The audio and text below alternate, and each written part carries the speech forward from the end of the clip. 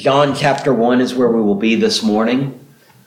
Jesus tells Paul, in the midst of something so difficult, Paul prays 3 times for God to remove it away, and Jesus tells him, my strength is made perfect in your weakness.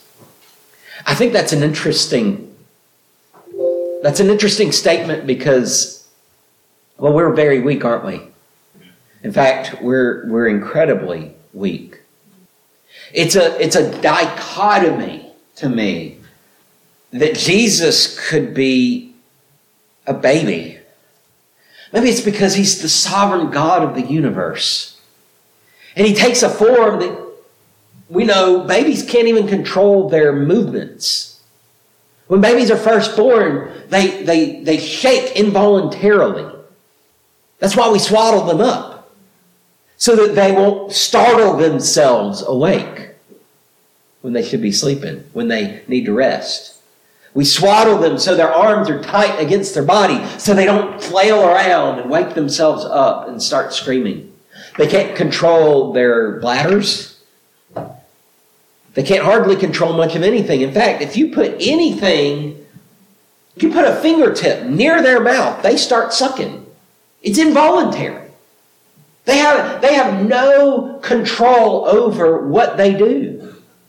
So here is the sovereign, almighty, all-powerful God of the universe who can't even control his hands and his arms. It doesn't make sense. It's an enigma. It's a mystery. And it's what we celebrate on Christmas. Stand with me. Let's read John chapter 1. Maybe you've never thought of this in the Christmas sense. I want to take fresh eyes on this passage. John 1. We read verses 1 through 13 earlier. Let's continue in verses 14 through 18. This is God's Word. If you let it, it will change your life. And the Word became flesh and dwelt among us. And we have seen his glory. The glory is of the only Son from the Father, full of grace and truth. John bore witness about him and cried out, "This was he of whom I said, he who comes after me ranks before me, because he was before me. For from his fullness we have all received grace upon grace. For the law was given through Moses. Grace and truth came through Christ." No one has ever seen God, the only God who is at the Father's side. He has made him known. Pray with me. Father, thank you for this great mystery. I don't think we'll ever fully understand it, but Father, help us pursue its significance. Be with us in this time. Drive your word deep into our hearts. In Christ's name we pray. Amen. So here is this Son of God who is wrapped up in swaddling cloths so he doesn't shake himself awake by involuntary arm motions. We often think about the baby at Christmas, and sometimes we draw the connection that this is Jesus and this is the Son of God, and we know that Jesus came to die on a cross for our sins, and so this baby is just, it's a temporary thing, that he's going to grow up. And in fact, the Bible, 3 of the 4 Gospels, 2 of them don't even mention Jesus as a child. One of them mentions it briefly for a couple of chapters, but it's more focused on the fact that when this baby was born, all this other stuff was going on. And so you hardly get any notice. Luke is the only one that goes into any detail about the birth itself, other than just to say that he was born. But even that, by the end of the chapter, he's growing up. He's just a kid for a chapter or 2, and that's it. It's a transitory thing. But yet it's an amazing thing, because here we have the eternal God of the universe, and he's just born. You don't get more humble than what Jesus got being a baby. And that phrase from John, the Word became flesh. it kind of gets to the whole idea of what Christmas really is. You see, Christmas is just a recognition that God is present among us. On the back of your bulletin, I have blanks this morning if you want to fill those in. That's the first sentence, I think, is that Christmas is a recognition that God is with us. God is present. He's not absent. He's not far. He's not aloof. He's not there, but not really there, you know. He's not present physically, but mentally off in La La Land. He's not there with you in spirit, but not really in person. God is present among His people. Think about that for a minute.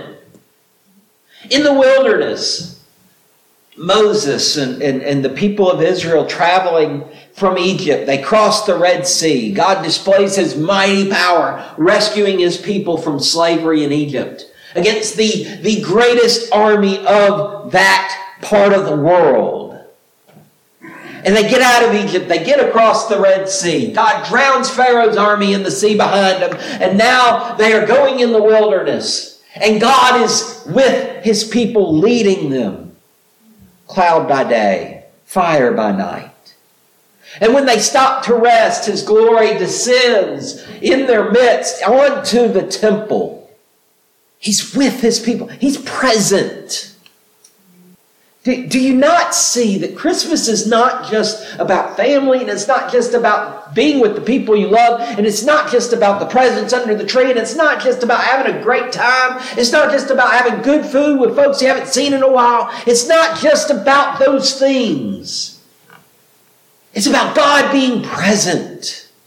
We see it in the name given to Him in Isaiah chapter 7. Isaiah talks to Ahaz. Ahaz, king of Judah, is putting his trust in the king of Assyria instead of God. He's making treaties with a foreign land to protect himself and protect his people instead of trusting in the true God. And Isaiah comes to him and says, ask God for a sign.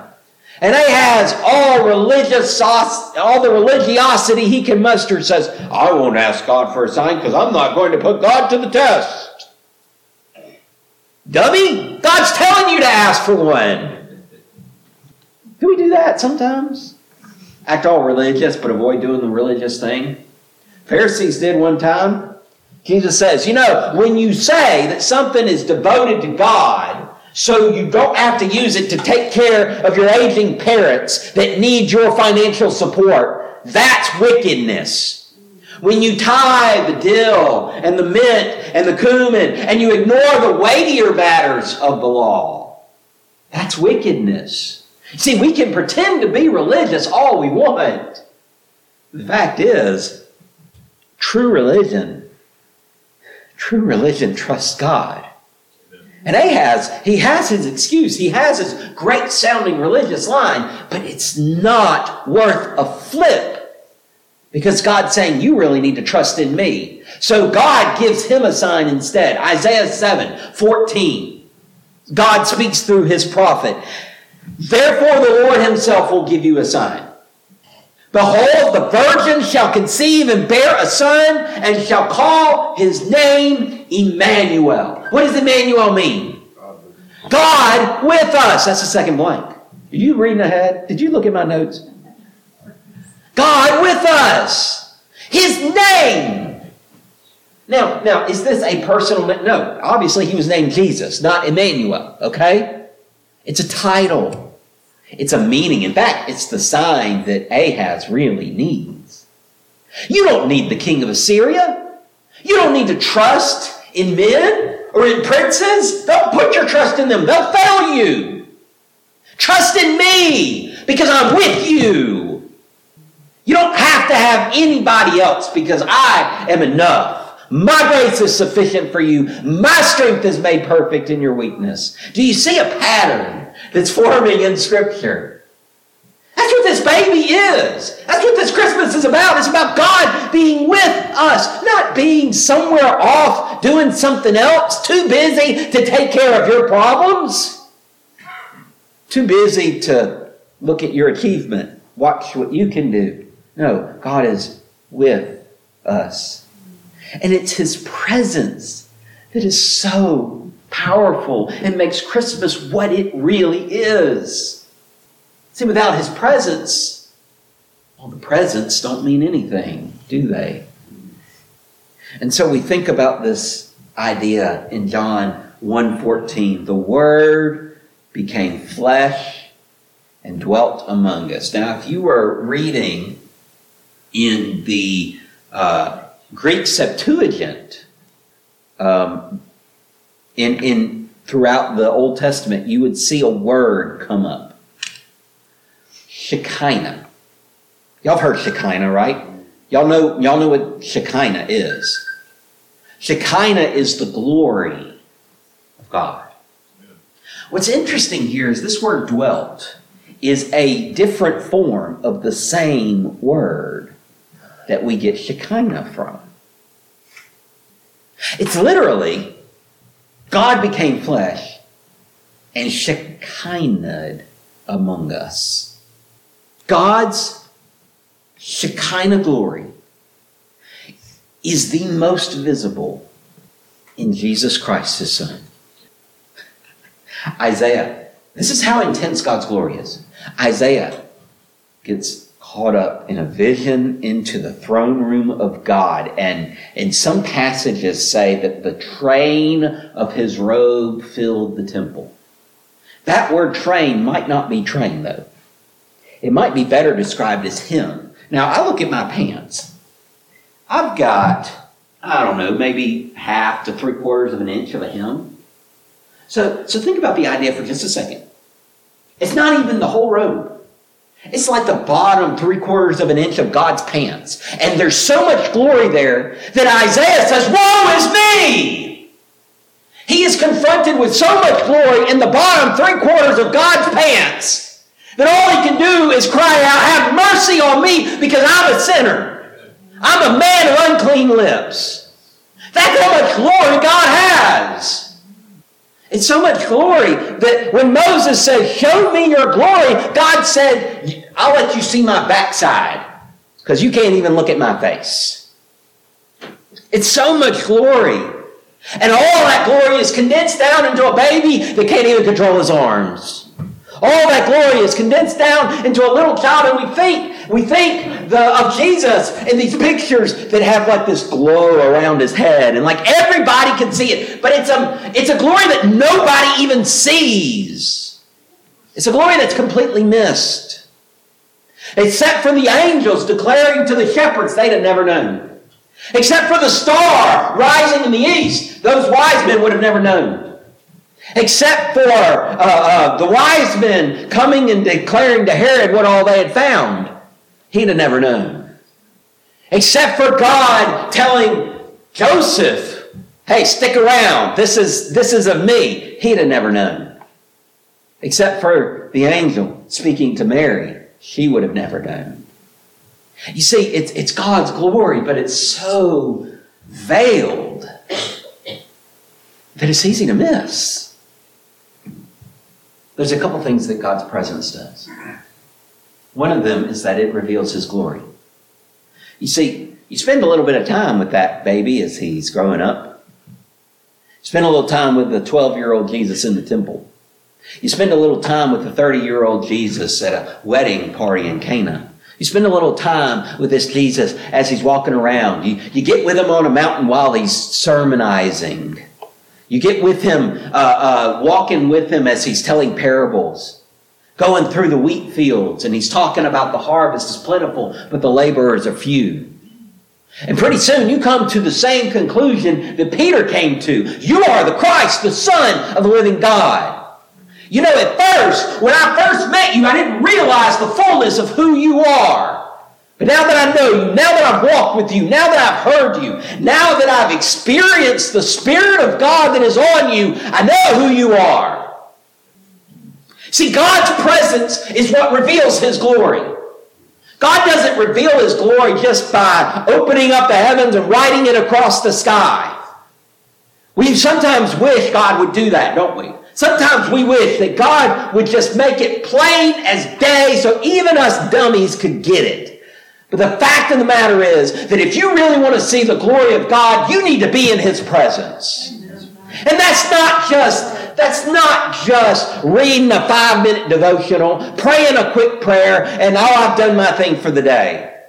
That is a constant dwelling in the presence of God. If you want God's glory, there's no other way than to be in His presence, because it's God's presence that reveals His glory. Go back to Exodus 33 and you see Moses as he's leading the people. He tells God, if you're not going to go with us, don't send us. We don't want to go. Now, God had said earlier, the last chapter, they had built their idols. They had built their golden calf. God says, I can't put up with this people. I'm not going to lead you anymore. An angel of mine is going to lead you. And the people in despair cried for God's mercy. Even God's representative wasn't good enough because they wanted Him. If you're not going with us, God, if you're not going to lead us, if you're not going to be the one in front, if you're not going to be with us, then don't send us. We don't want to go. When's the last time that you prayed about a decision and said, God, if this isn't your choice, I don't want to do it? If you're not going with me to this school, if you're not going with me into this job, if you're not going with me to this church, if you're not going with me to this place that I'm going, I don't want to go. When's the last time we were that desperate to be in God's presence? That we're willing to completely change everything just to make sure we're with Him. See, God's glory, you're not going to find it outside of His presence. Then Moses says, show me your glory. God, I don't want to go if you're not leading. I don't want to go without you. So God, please show me your glory. And what does God do? This is Exodus 33:18 where He says, show me your glory. Verse 19, God responds, I will make all my goodness pass before. What does He say? I'm going to be with you. I'm going to bring my goodness before you. And I will proclaim my name, the Lord. And I will be gracious upon whom I will be gracious. I will show mercy on whom I will show mercy.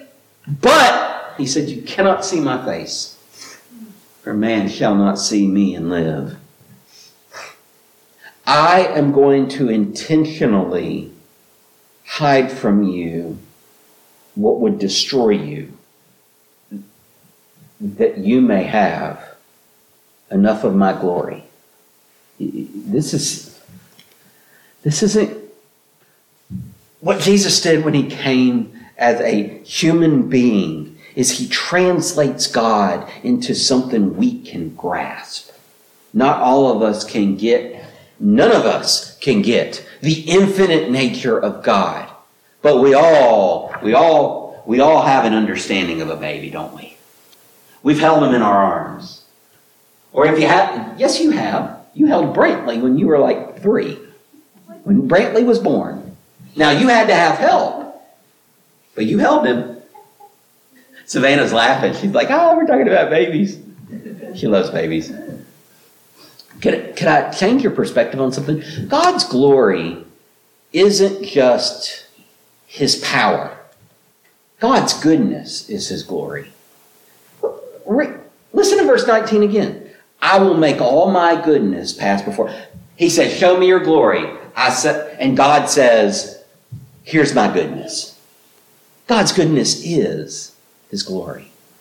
His glory isn't just His power. It's not just His fame. It's not just His notoriety or His might. It's not just His smarts. Though He has all those things, trust me, and more than you can ever imagine. It's His goodness that's His glory. God's presence reveals His glory to us. Because it's when He's present that we see His goodness. God's presence also does something else to us. It also makes us holy. You see, God doesn't just show up just to be around. The other day I walked into work. It was a little slow when I walked in. I came in at like 7 o'clock. They told me that the person that was doing biscuits said that she had like 3 orders for the 6 o'clock hour, like the hour before I got there. She'd only had like 3 orders. Sorry, Jim, I'm trying to knock over your drink down here. So, naturally, it didn't stay that slow.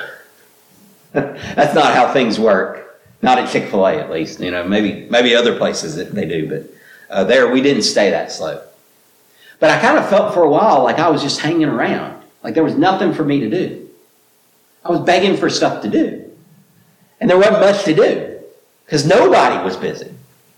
You know, it's sometimes you'll get like one person's really busy and everyone else or someone else might be kind of relaxed at the moment. They're not as busy. No, everyone was dead. I mean, and so I just kind of felt like I was just hanging around there.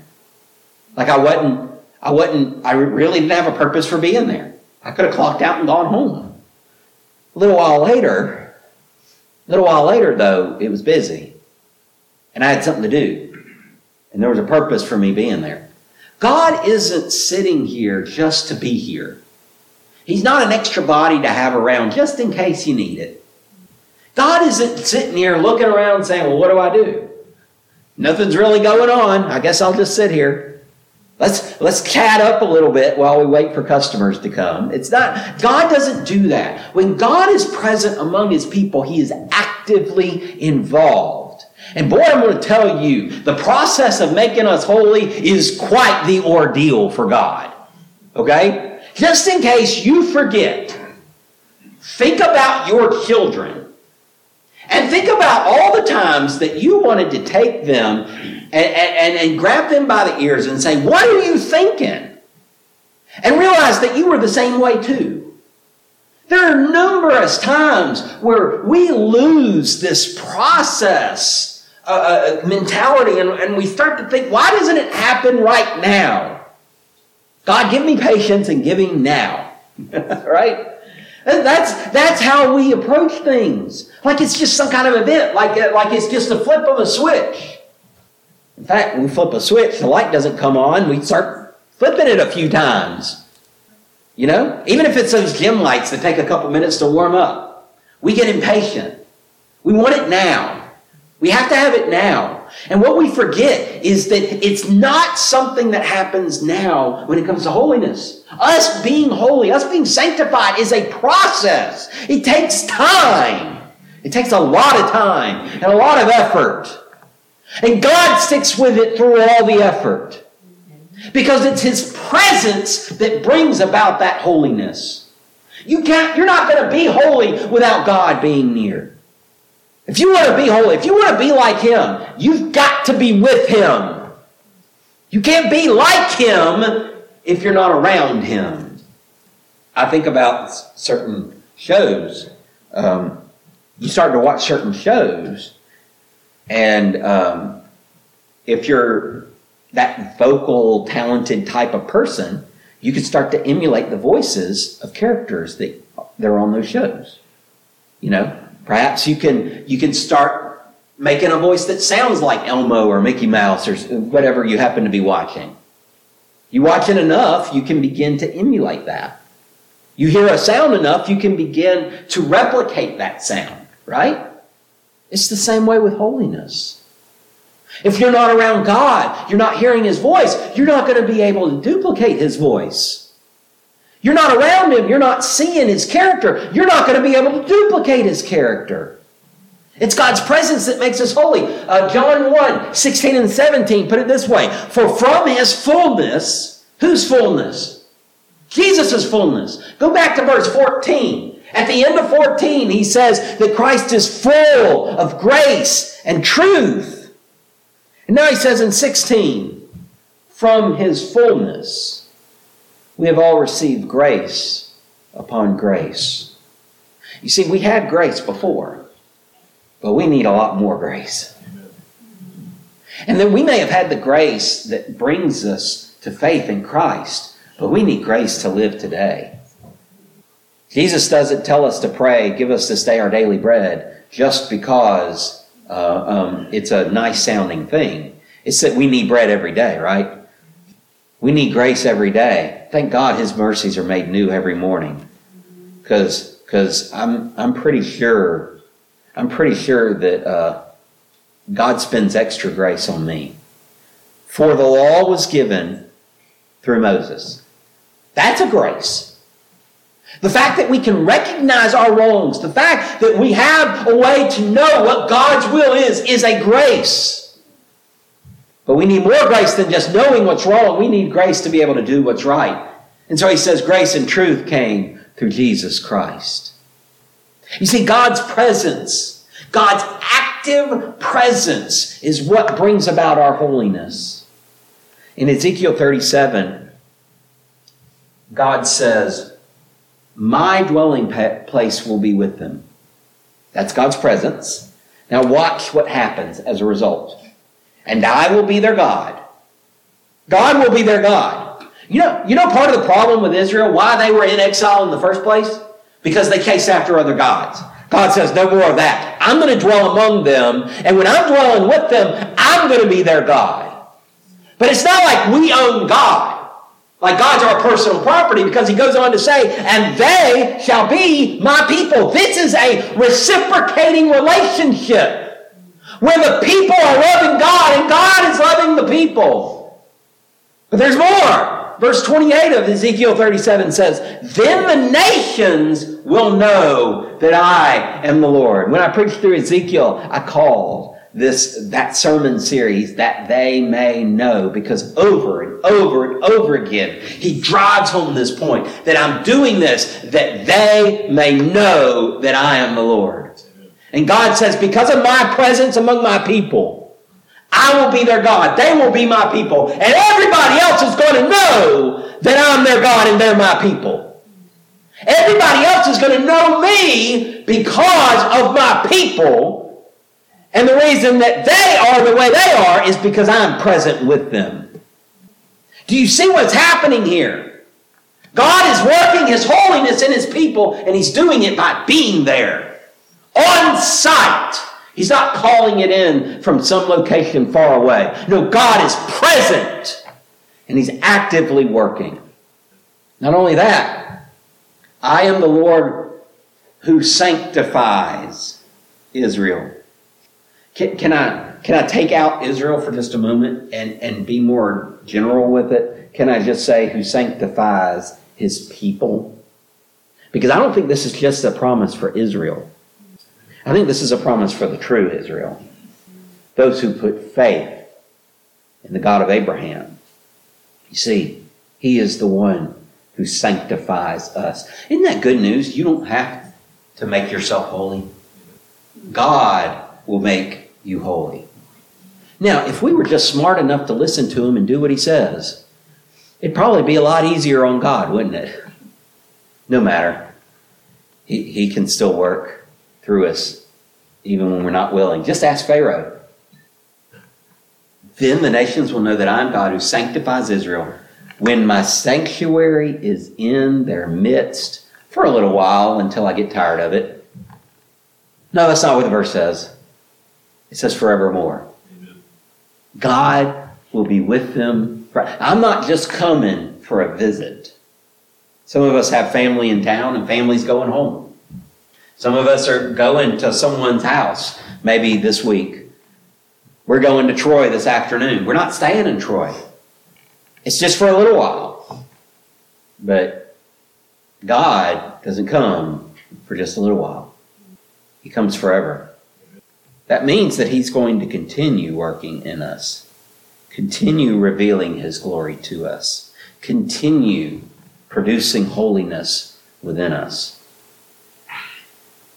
And really, it's not just about God conforming our behavior. It's about God conforming our character.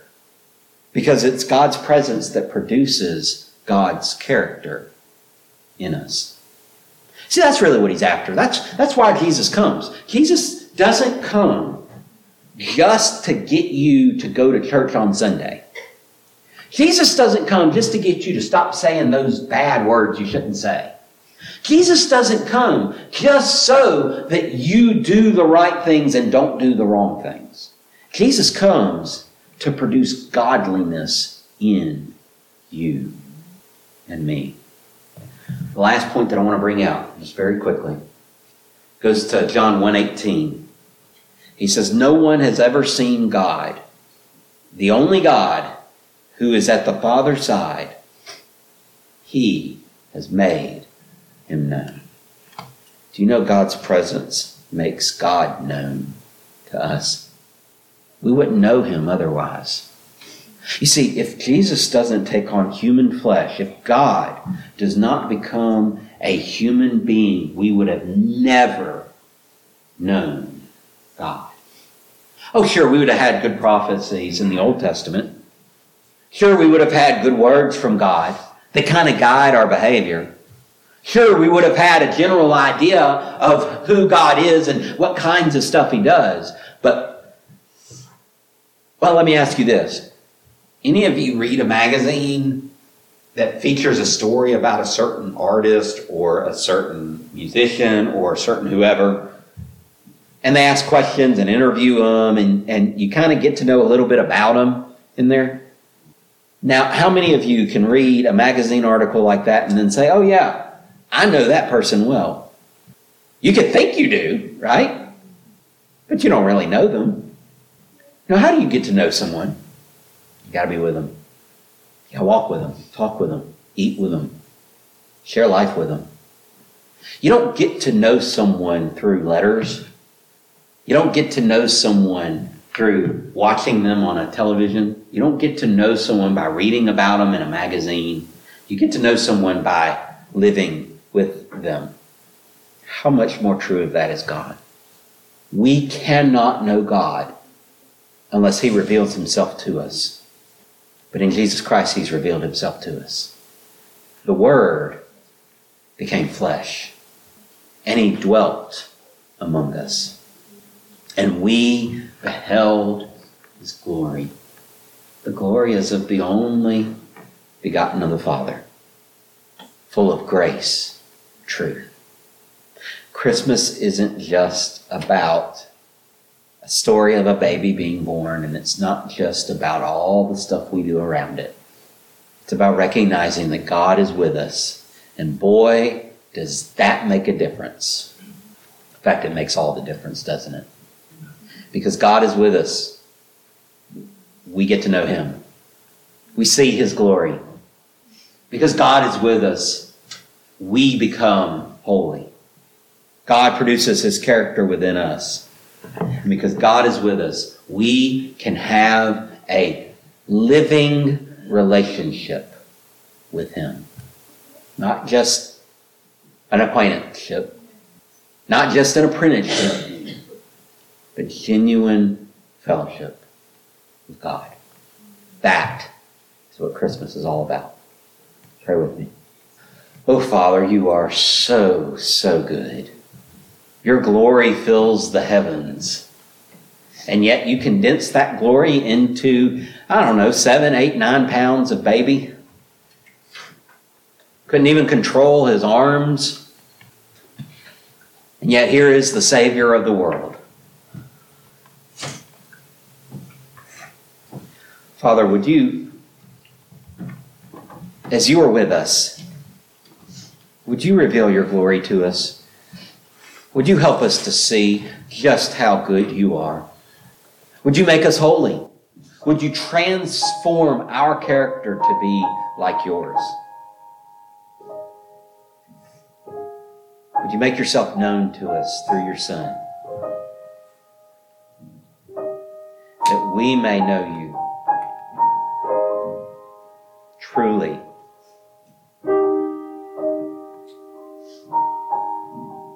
Father, in this time, I know you're working in people's hearts. Your presence is in this room. I know it is. And because your presence is here, I know that even though we're weak, even though we're worn, some of us are sick, Some of us are struggling. Some of us are hurting. Father, we know that your strength is made perfect in our weakness, not because you've sent us some help, but Father, because you're here with us. So you lead, because we don't want to go without you. We don't want to go about our lives without you. We don't want to go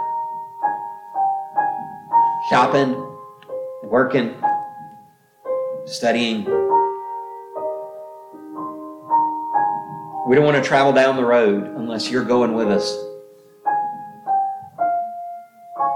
We don't want to make decisions unless you're going with us. We don't want to do anything without your presence. Father, would you lead? Would you show us the way to go? Would you join us?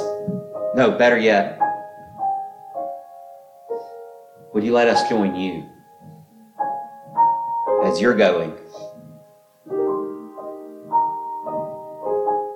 Father, thank you. Thank you so much that you sent your word as flesh to dwell among us.